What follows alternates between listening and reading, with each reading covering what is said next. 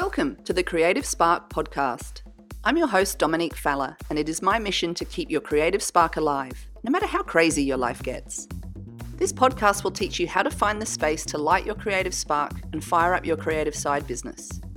You can stay up to date on all the latest episodes by following us on Instagram at Creative Spark Podcast. Today's episode is brought to you by my free physical space challenge. Head over to creativespark.link/space and learn how to clear out the clutter, create a studio anywhere, and make space in your life for creativity. Let's dive into today's episode. You are listening to episode 33 of the Creative Spark podcast, and today we're talking about struggles, specifically how your past personal and creative struggles define you, and how you can best overcome them and then guide others. Now, we might not like struggles and we might be ashamed of what we've struggled with, but they really give us a clear indication of where we first developed our creative superpower. Now, if these struggles weren't important to us, we'd simply walk away from the problem. I don't struggle with not being able to cook. I just get someone else to cook. It's not important to me, therefore I don't struggle with it. The fact that you continue to struggle with something means that we knew we had something to learn, and subsequently we've got something we can then teach others, because it's important to us, and that's the clue. By identifying what you've struggled with in the past, you can predict the best use of your creative superpower in the future.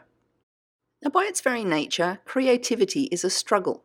We're making new connections, we're trying new things, and it's easy to lose our way. So by looking at the things that we struggled with most 5 years ago, we often gain a clearer picture of what was important to us then.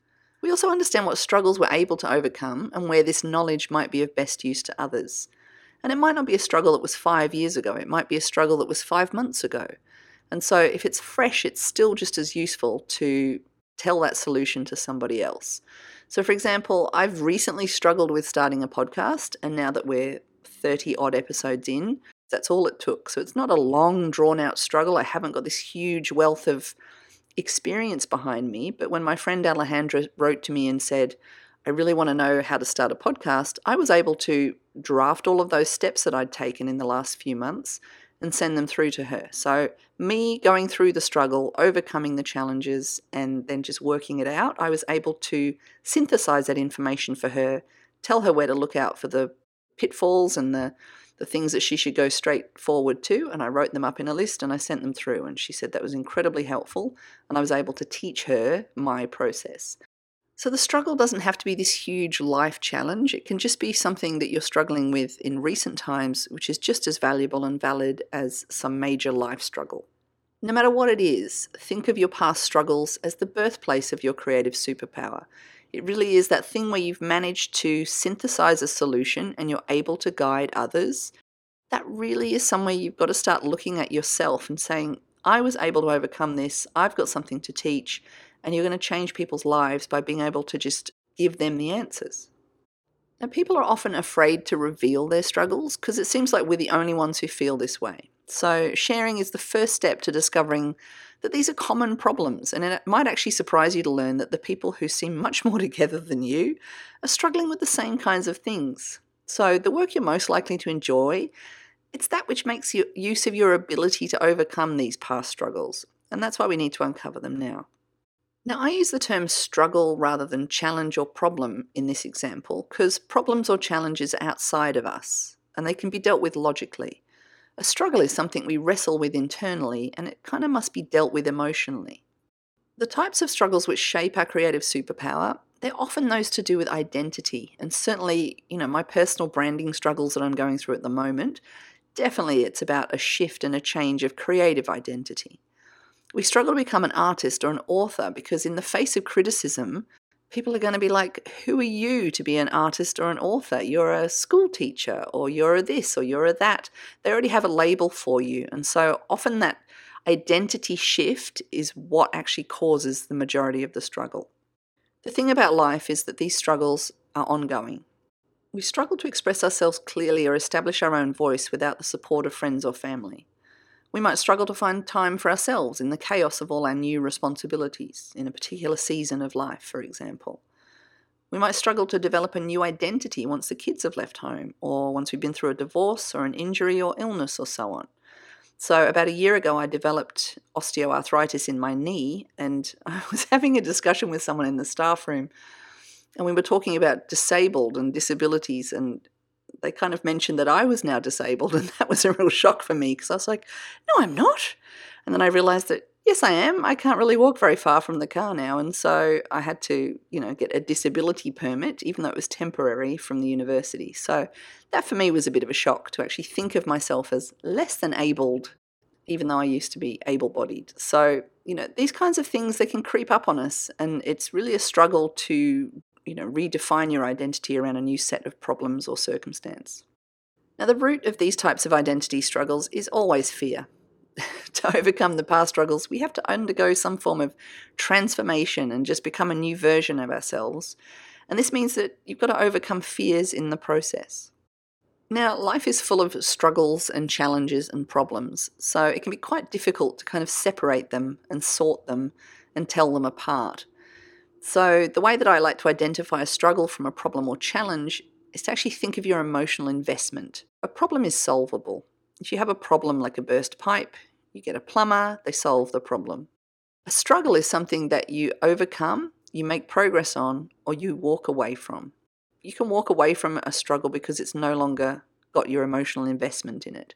Whereas if you're emotionally invested in something, you're much more likely to make progress on it or indeed overcome it and solve it.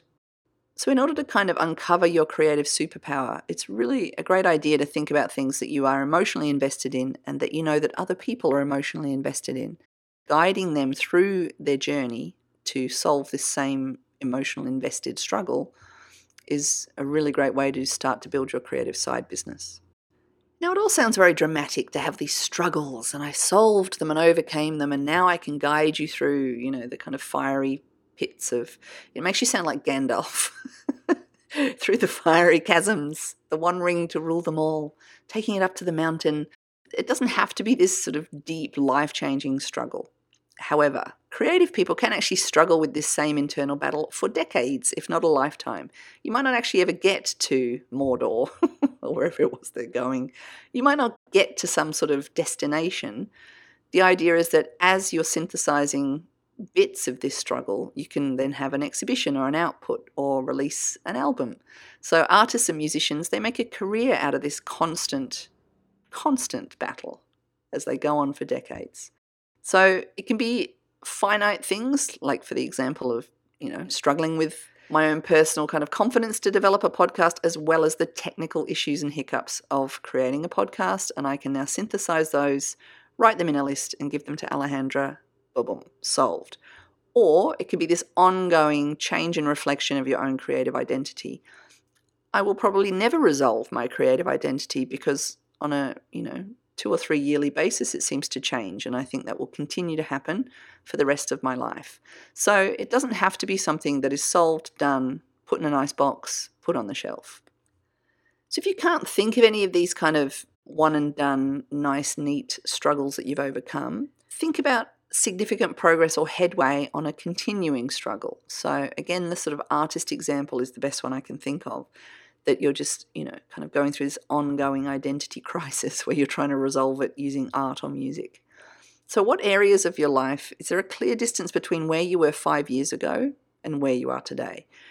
It's the stopping and looking back is how you can tell whether you've made progress or not.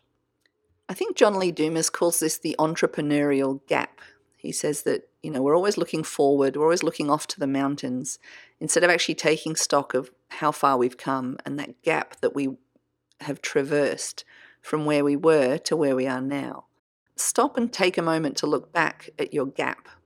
And the way to do this is to conduct your own challenges audit. So you might want to start by listing all the things that you struggled with 5 years ago, and then take a look at the gap. So measure the progress.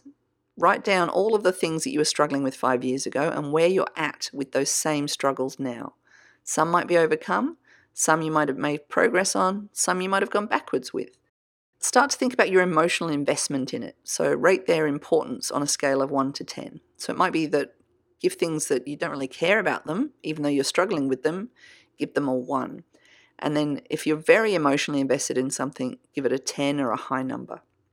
Take a look at the things you've ranked 7 or above. These are the things which really matter to you. Now write down the things that you would tell yourself if you could travel back 5 to 7 years and give that person, that version of yourself 5 years ago, give them a sort of a road map or a plan to follow to get from there to here in faster time. So think about yourself as a guide rather than the adventurer actually going through the journey. What would you now go back and tell yourself, all these people currently struggling, how to get from A to B? I hope this episode has helped persuade you to stop and take a look back and measure the progress to see how far you've come, and get real about what knowledge and experience you have to offer as a guide to other people. Spend some time thinking about this gap and where you've overcome these challenges and you can now guide others through, because I think this is a real clue as to your creative superpower and where you can eventually build a creative side business. Head to creativesparkpodcast.com/blog/episode 33 and look for any links in the show notes. If you enjoyed today's topic and want to go a little deeper, head over to creativesparkpodcast.com for all the resources mentioned in this episode. Please also head over to iTunes and leave a rating and a review. Remember to subscribe while you're there because it's easy to miss episodes when they pop up every few days. Thank you so much for listening to the Creative Spark podcast. I'm your host, Dominique Faller, and I will be back again very soon with another creative spark to light up your day.